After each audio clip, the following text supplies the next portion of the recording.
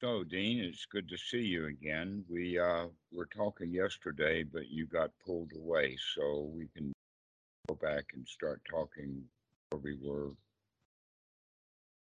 Today, though, you've mentioned a new word. You're using the word headache, and you're also wanting it to go away. Now, the first question to ask is, I think we've kind of covered this already, but to make sure, you're saying that these headaches are new, that you've never had headaches before in your life until you start practicing what you're calling meditation. No, and I have been practicing meditation for a good many years. It started when I first started. I know you don't like using the J word, but when I first started to gladden my mind, my first time experiencing the jhanas, that's when these headaches started. So, did I activate something that I shouldn't have? The answer is no. In fact, what actually is happening right now is you're absolutely, totally confused about what is jhana. Jhana does not cause tensions, anxieties. The jhana is the release and the relief from tensions and anxieties. So whatever you were practicing, calling it meditation, let's look at that. What was the difference? What are you doing now that you're calling jhana practice that you were not doing before? Let's do some investigation here. Okay, well, the meditation that I used to do was only pure concentration. Well, And that then, will give people headaches. Concentration gives okay, people yeah, headaches. yeah. But the new practice was adding in the wholesome thoughts, like it's happy. Oh, it's great to have a deep, satisfying breath, etc., etc. Those thoughts do not cause headaches.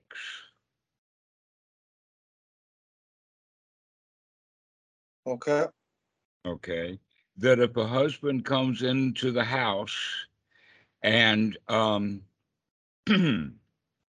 starts saying nice, sweet things to the wife, she's unlikely to have a headache. But if he comes in and yelling and fussing at her and telling her that she's got to do this, that, and the other thing, it's more possible for her to develop a headache,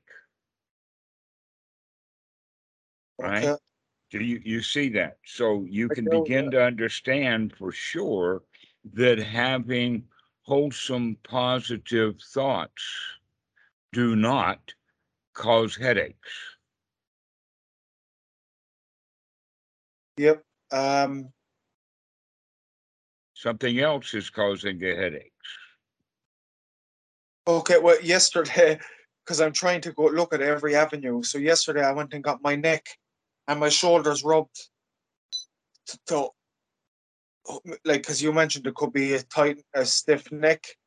So I'm hoping that might help. But I'm going to look at every avenue to see can I fix it. Okay. It's important to me that I fix it because I really have experienced joy for the first time ever, I think. Okay. Ah, when you say that, that's kind of a hint. You're saying that you've never had joy before. So perhaps the headache then is the punishment for having joy because you're not supposed to have joy. You've never had joy before. Not like I've done. Not, the only joy for me, Demerata, was excitement about going off to a party and drinking booze. Right. That was my joy.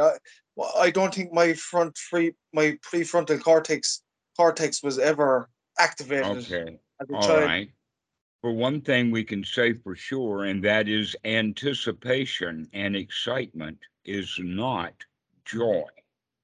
It's the expectations of getting something, Yeah. not getting it. And in fact, that's very common in Western society, that people substitute anticipation, pursuit, exhilaration, excitement, and that kind of thing. That's what our society promotes. And we're confused to think that that is the goal, or that's the fulfillment, or the excitement. Actually, you can say that the real joy comes from not running and running towards the goal and being ahead of others. That the actual joy is in the winning after the race is over. Okay. And so basically, um, we need to start looking at how for you to stop being impatient and just allow joy for what's already happening rather than anticipating something that will bring joy. In other words, we're looking at being comfortable and happy, contented right now. And joyful, contented happiness right now does not cause headaches, but anticipation and wanting something does often create headaches.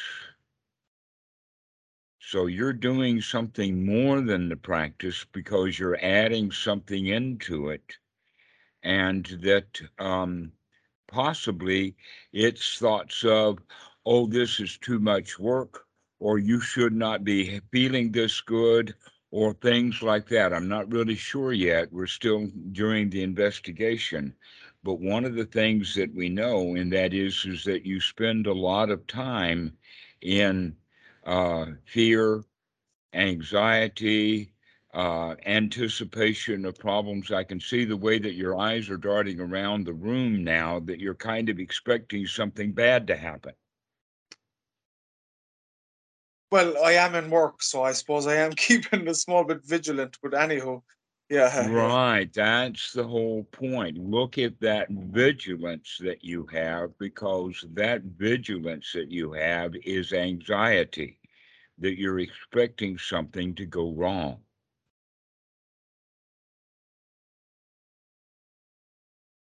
Okay, so let's look at it now from a slightly different angle, and that is, can you right now, spontaneously, while we're talking, never mind whether people are coming into the room or not, can you create that headache? Can you make it happen? Now, instead of asking me the question, why should I want to do that? Because I don't want to have the headaches. The answer is, we're going to learn to control them. And one of the ways of controlling a headache is by creating it. So, can you create that headache? Do you know what to do that will create a headache? Well, I know when I was meditating, it's not so much when I'm actually meditating, it's when I finish the meditation, I think. All right. And sometimes when I'm even trying to be in the present moment, that can bring it on as well.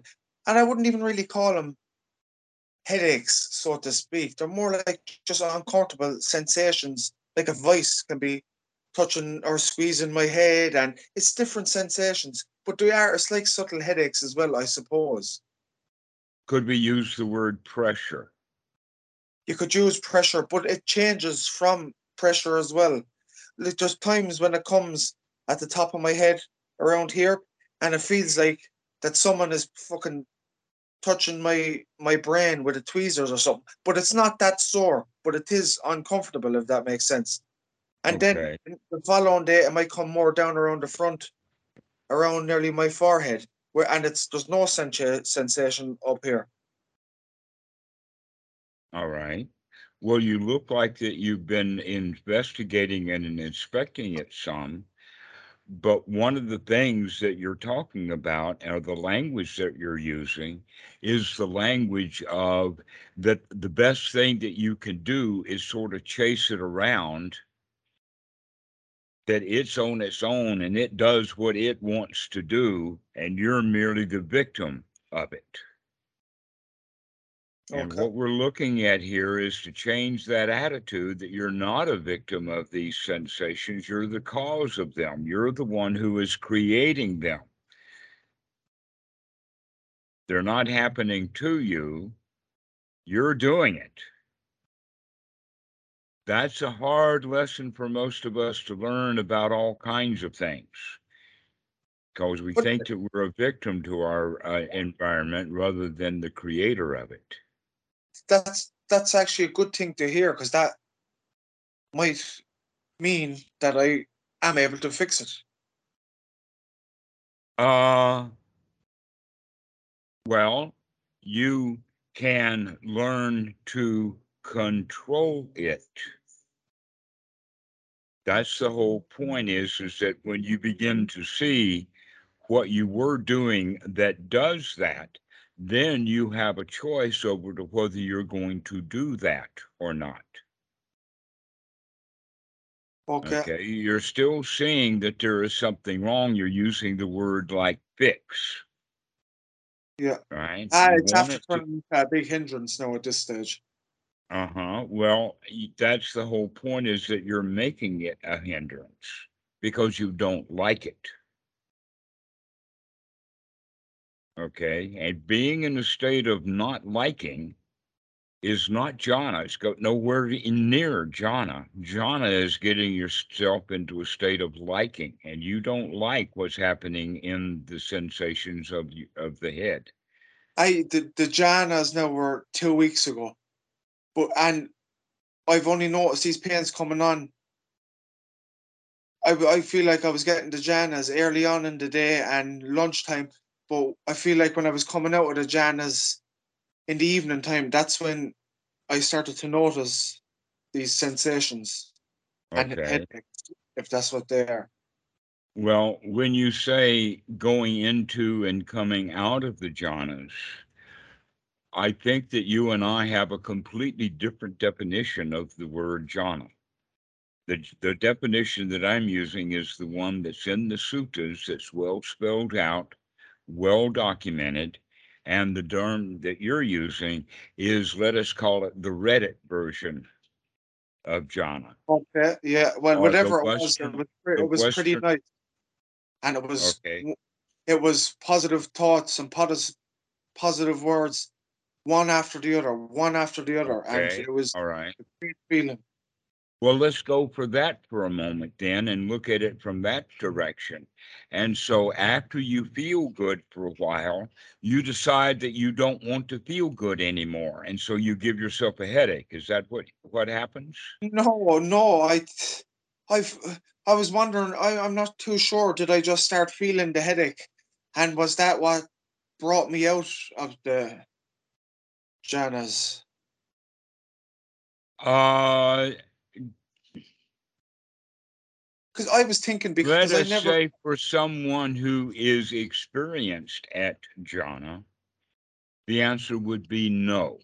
Okay, yeah, For someone who is just beginning to play with jhana, the answer is that anything that you want to name will bring you out of jhana just by okay. naming it.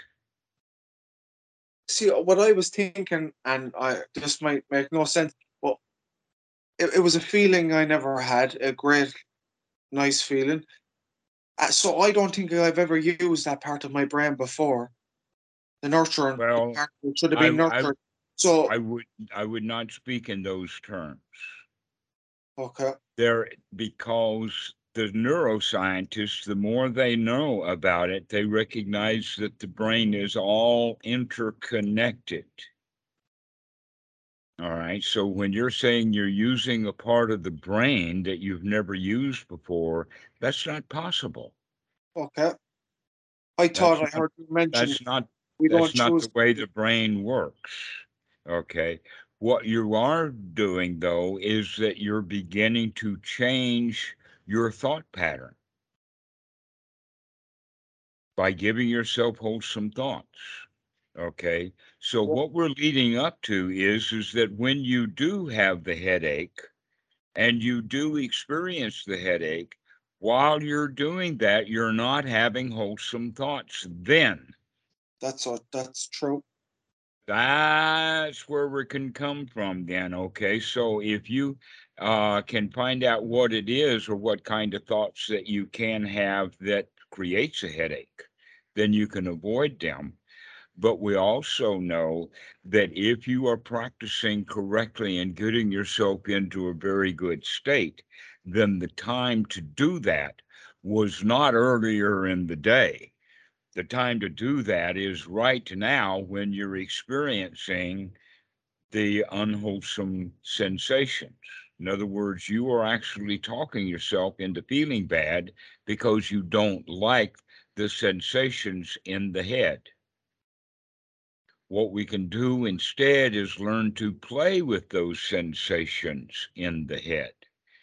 Words that we've used like pressure and tweezers and headaches, whatever it is, ever how you label it, you're labeling it in a way of not liking it. You're in a state of dissatisfaction.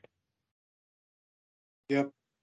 So, what we need to do is to, in that moment, while you're having the headache, instead of having thoughts of not liking it and wanting it to go away, we can have thoughts like, oh, there's nothing to it. I can handle this. This is just passing away. I can handle this. In other Okay. words, we begin to change our attitude. The attitude is that you can do this, you can handle it. I mean, even though you've had headaches just recently, let us say in the past several weeks, those headaches haven't killed you yet. They haven't, and I don't mind. I can take pain, but what I'm worried about is that I don't do any damage to my brain, if that makes sense. I'll take all the pain. Worrying is damage to the brain. Worrying does damage the brain. Okay. And so when you say you're worried about damaging the brain, it's not the sensations in the mind or in the brain that's going to damage the brain. It's worrying about it that's going to damage the brain. That in fact, it's the worrying about it that probably keeps the tensions going. Maybe, maybe, maybe. Tell me this, Damaretto. Have you or Buddhadasa ever prescribed another technique to somebody that you were training or teaching? And when I say technique, I don't mean a different type of technique as or like a different type of meditation. I mean like maybe self-inquiry or something like that. Like, should I be thinking about a plan B if this is going to keep happening?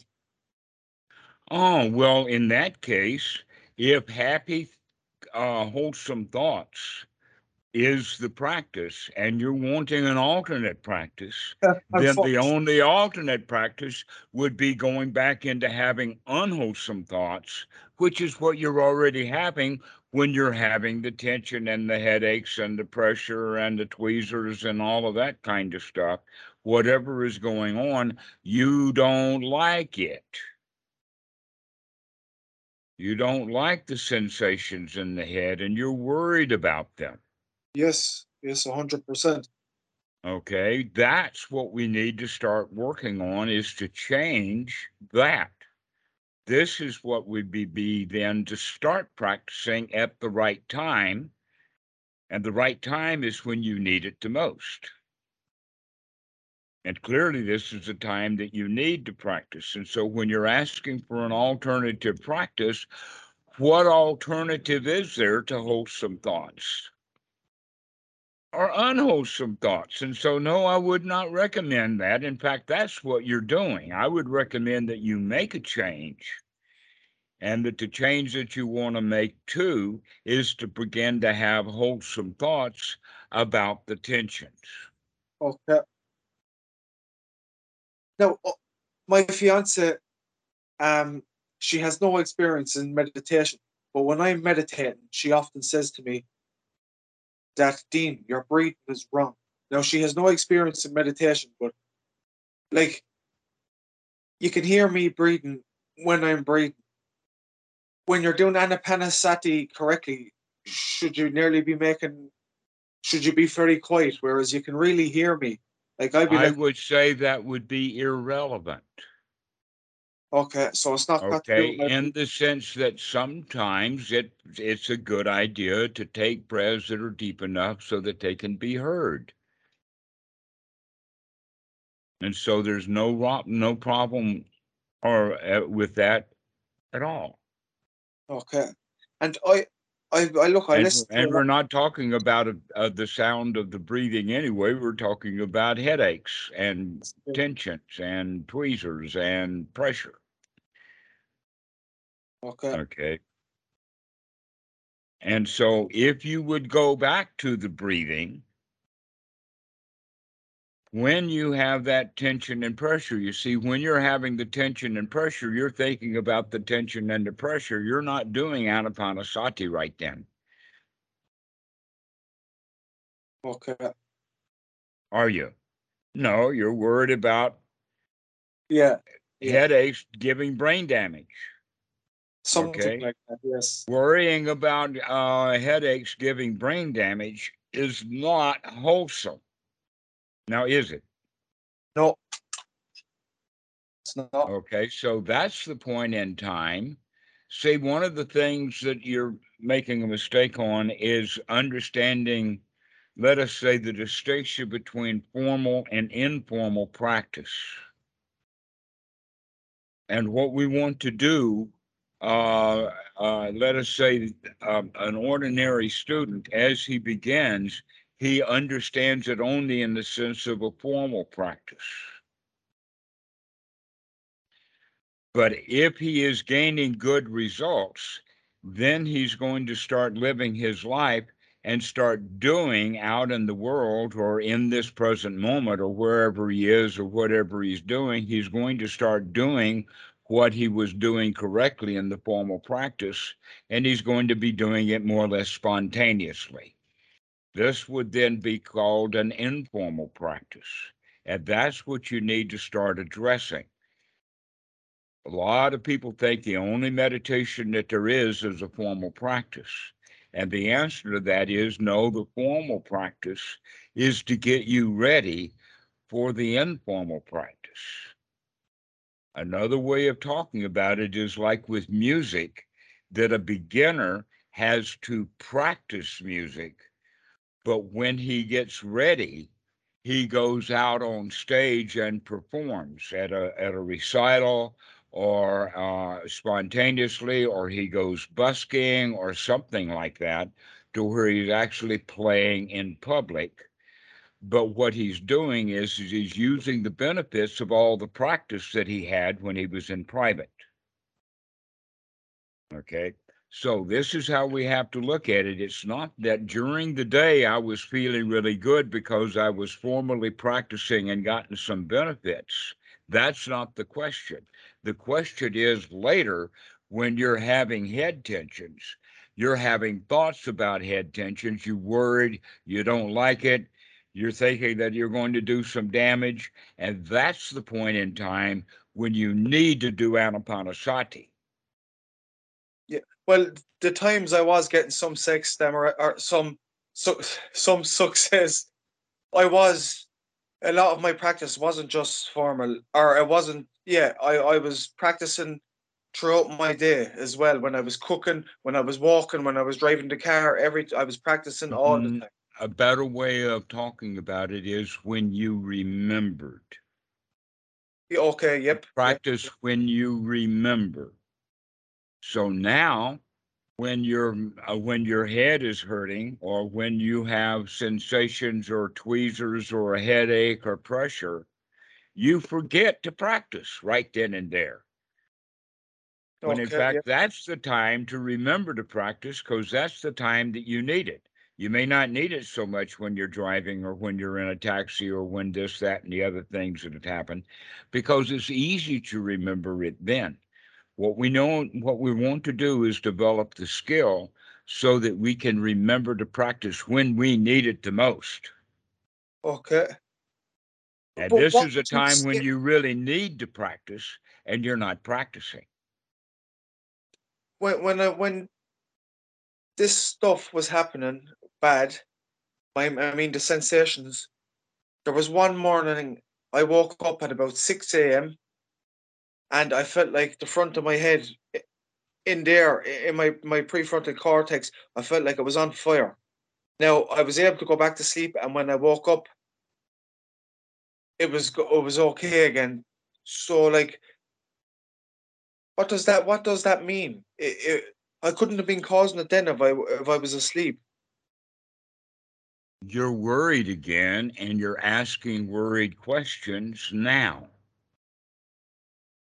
Okay? Re- Understand that you're still asking worried questions because you still don't like it and you're trying to get rid of it and you're afraid that it's going to cause some damage, right? Right. So you're worried now. Now is the time then to practice Anapanasati. Right now. Why and how are we going to do that? Oh, well, that tension that I had the other morning went away. Isn't that nice? It didn't stay. It Okay. left. It went away. Not only that, but it went away so that I could go to sleep. I did go to sleep. So you need to start congratulating yourself for what does happen correctly rather than niggling and hassling yourself for the things that you still don't like. All right. This is a long process because there's a whole lot of stuff that you've already decided that you don't like, and a whole long list of things that you don't have, but that you do like them and you want them. So, much of self discovery, if we want to use that kind of language, is the discovery of what you don't like and what you like. Because if you can see what you don't like and see what you like, now you have a choice about it. Because you're if you spend your life wanting things, then you will spend your life wanting things that you don't have because you can't get what you want.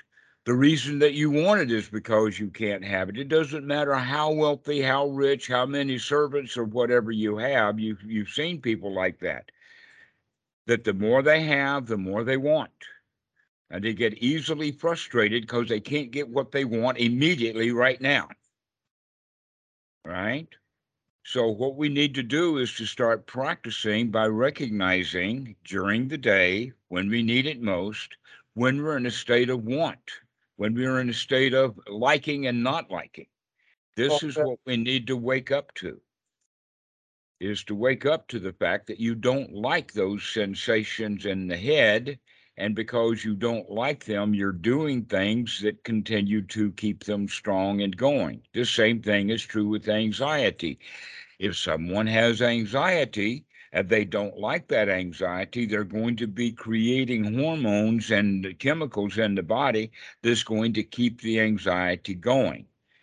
But if they can come to the point of saying, oh, that's okay, the anxiety is not so much, I can handle it. Let me take a deep breath and start playing with the anxiety. And by playing with the anxiety, it's not so much. If it's something that we want to resist and we hate, it's actually going to get bigger. Okay. Yep. I And I heard you mention yesterday that my facial expressions and my forehead it looks tense or tight. uh-huh. Yeah, so what? Yeah, and you're knitting your brows right now too. And now you're raising your forehead, and I can see all of those wrinkles that you're creating. So how can you actually soften the face and start paying Yeah, attention to what you're doing with the face? Do you know that you have two deep creases right here? where I, you're well, knitting and pushing the brow together. I see them, yeah. Yeah, okay. So now that you can see them, can you feel them? Okay, so when you raise your eyebrows like that, so we need to learn to play with that, to experience it, to feel it. Can you feel it when you're knitting your brow? Not really. All right, pay attention to that. Start feeling it. That in fact, you could say then that it's quite possible. I'm not saying for sure, but it's quite possible that knitting your brow and getting your brow all tensed and tightened up is what's part of the whole thing that you're doing with your head that's causing head tensions. And you've never noticed this before. Maybe. I would imagine now that we're talking, because in the beginning you presented it as this is new stuff. But I'm beginning to think otherwise. I'm beginning to see that this tension is really old, but that you didn't know that it was there until you practice to get, in the sense of feeling good and getting some results out of the meditation. And then when you stop meditating, you go back to the ordinary, but now that ordinary looks strange. Okay.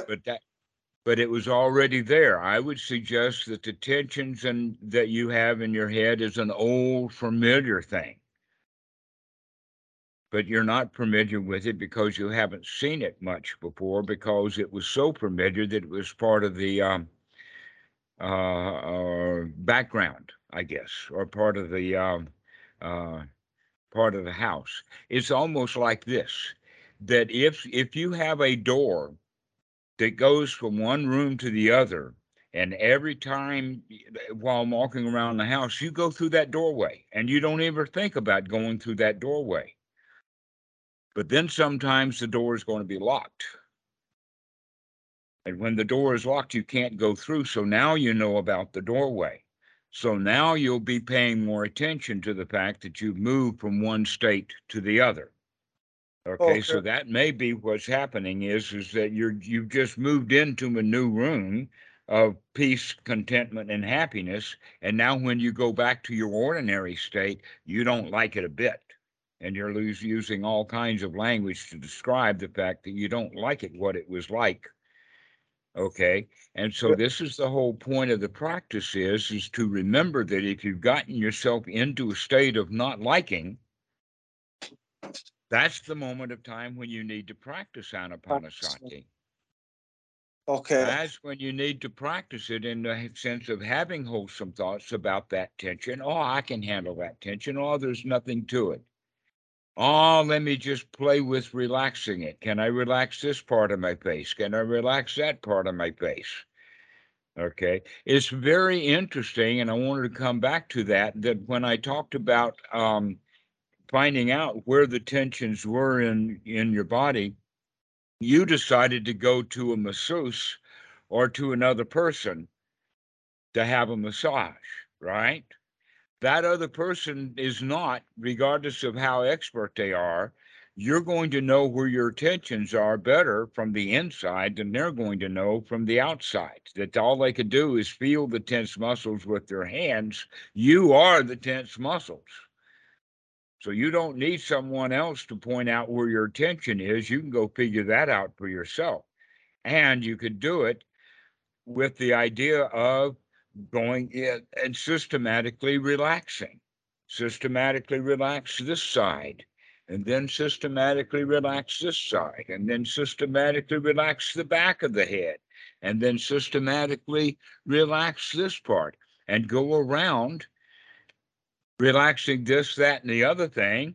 And the next time you go back in that cycle, you'll say, oh, well, there's not so much tension here right now.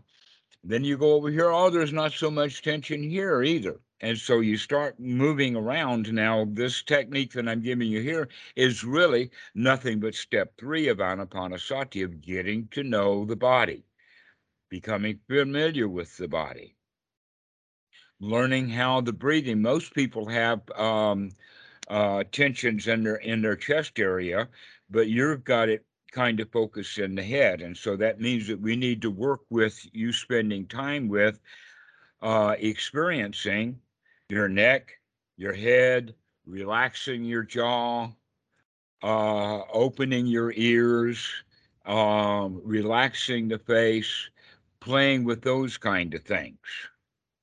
All right. Right. Look, do you mind if I move on to another question? Okay. Because I've took most of that in, and plus I'll have the video as well.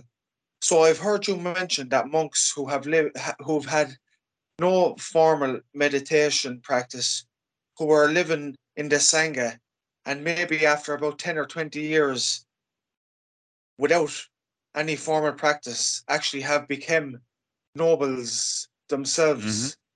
How was this, Dhammarato, and what was the actions and attitudes that they would have carried or been around that made that possible? Okay. Let us say that there is two ways to get wet. One of them is to go out into the yard and wait for it to rain. Okay. And another way is to just jump in the water. So the meditation I'm thinking is jumping in the water, and the formal practice is jumping in the water. Well, what we're talking about here with these monks is that they are in the Sangha, they're in the water. Where Western meditators, they go off on their own without any guidance or anything, just kind of hoping that it'll rain on them. That's Western Buddhism for you. Okay, to where if you One are quick second, around, you're, go ahead. there's someone coming in there now. Sorry about that. You don't have to tell me. Don't worry about it. You pay attention to me and we'll finish.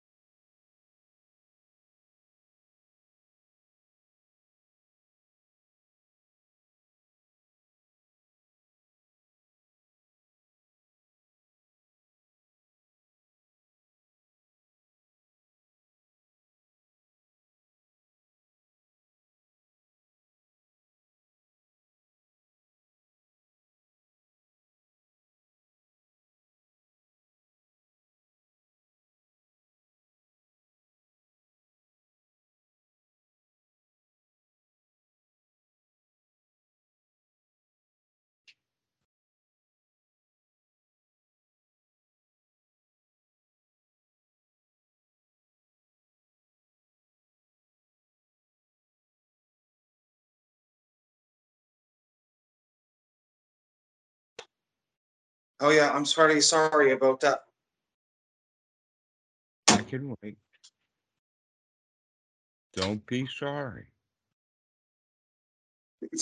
They're going to come in, and they're coming in now, and they have to do a bit of work in the office that I'm working in. So, but I'm in the time there now.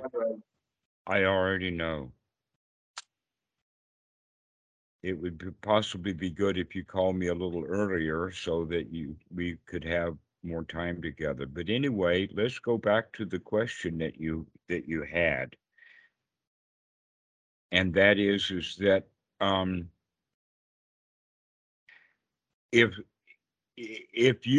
if someone lives with a den of thieves, he starts thinking like a thief.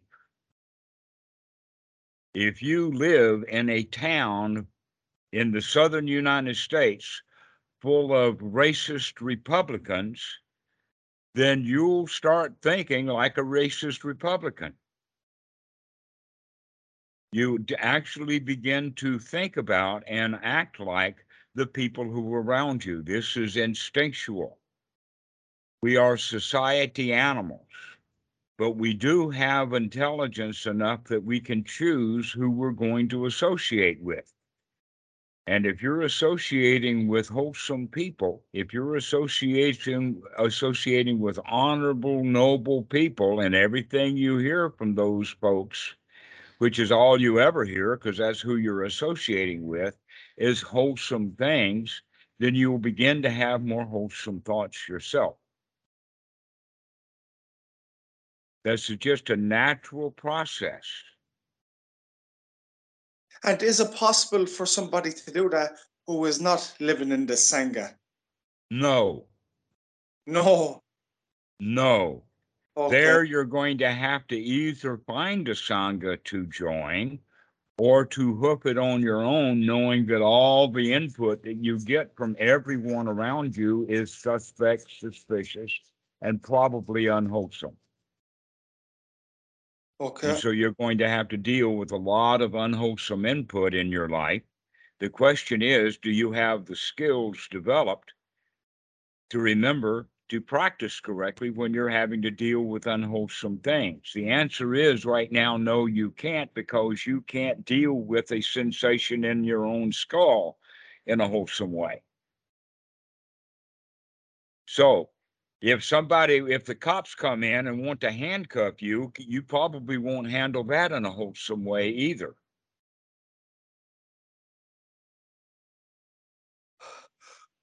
I couldn't even handle my girlfriend in a wholesome way this morning when I was leaving the house. So yeah, you're right. Okay, so that's the whole point about living in a Sangha, is when everybody around you is acting in a wholesome way and having wholesome thoughts, and that's all you hear, that's going to have a major influence on you. And when you start thinking like they do, then you become one of the nobles yourself. But that's rare. That doesn't happen for Westerners, because you don't have a local Buddhist temple that you can just go hang out in and spend your day with the monks. You don't have that. You're living and spending your time with ordinary people. So that means that you've got to put in some extra practice to get your mind in a wholesome state. And the time for you to practice getting the mind in a wholesome state is when you can see that it's not in a wholesome state. That's the wake-up call, is to wake up and see the mind is not in a wholesome state. Now we've got to take the effort to get it into a wholesome state. Okay. And you're not doing that. Why? Because you're worried about pressure and tension and headaches and whatever descriptive language that you want to use. In fact, the more language that you have to use, all of which are negative, the worse you're going to feel about it. So it's better to start using words like tickle, an itch, a sensation. Okay, make light of it, because it really is light. It's not heavy. You're the one who's making it heavy because you're worried about it. Is there any other techniques that you can use to purify your mind from the likes of Kalisas other than the meditation? When you understand that meditation is not a technique, that in fact, I don't even like to use the word meditation, because the word meditation doesn't appear anywhere in the suttas. That's a Western word for a Western practice. And in that regard, because there's a whole lot of variety with it, some of which is wholesome and some of it is not wholesome, you're asking the wrong question when you're asking about a new technique.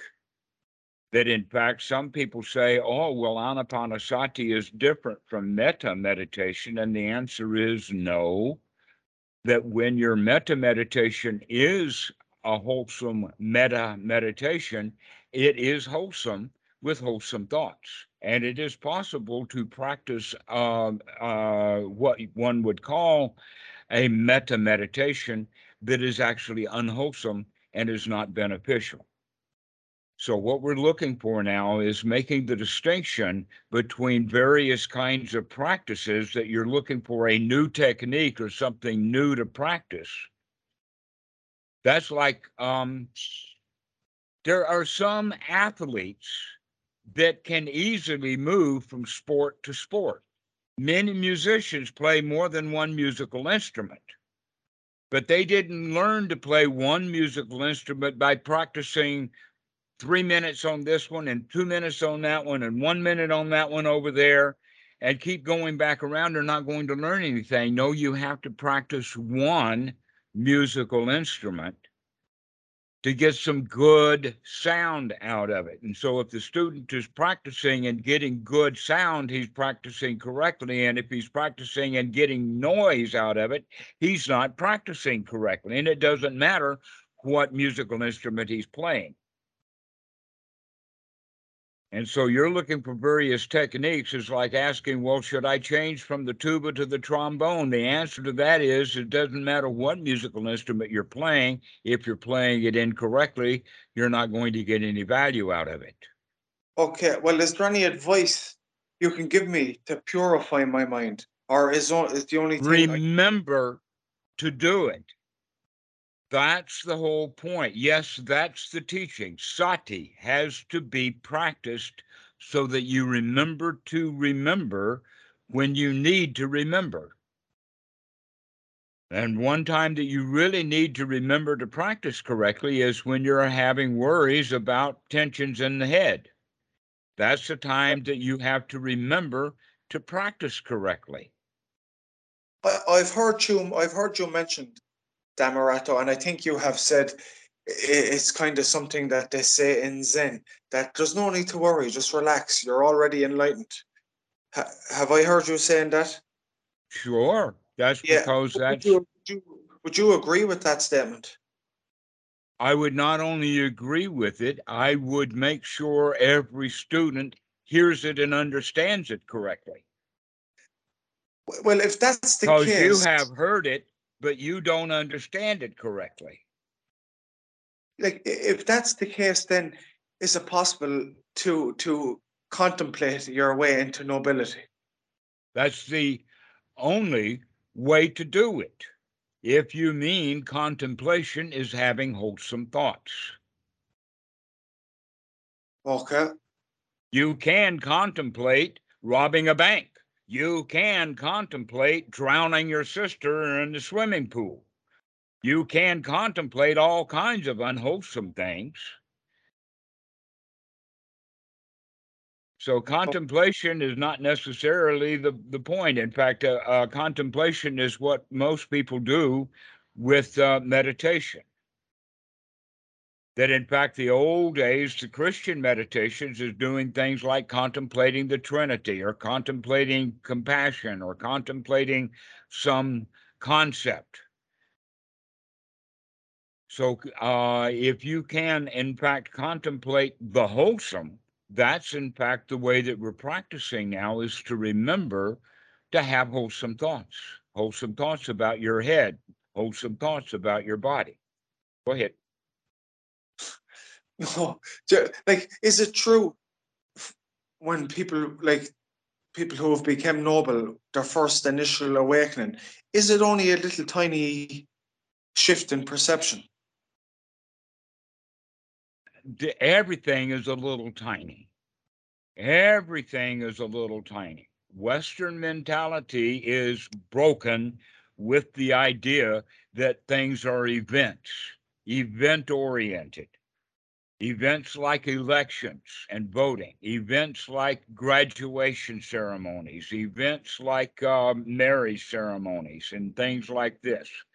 So that the child who is in the first grade, he says, why do I have to learn the ABCs? The answer to that is so you can learn to read. And the I says, well, so what? What's the point of learning to read? And then the teacher will say, so you can graduate from the first grade. Well, so what if I graduate from the first grade? Then what? And eventually we get into graduation from college. You see, graduation again is an event. Okay. We need to get the change out of event oriented into process oriented. Everything is a little dab will do you. A little dab now and a little dab now and a little dab now. Everything is process. There's not an event. Things are up and down. Sometimes you feel good, sometimes you don't. Basically, you feel good when you're having wholesome thoughts. So you should remember to have wholesome thoughts. If you keep having wholesome thoughts, then you'll have one wholesome moment after another.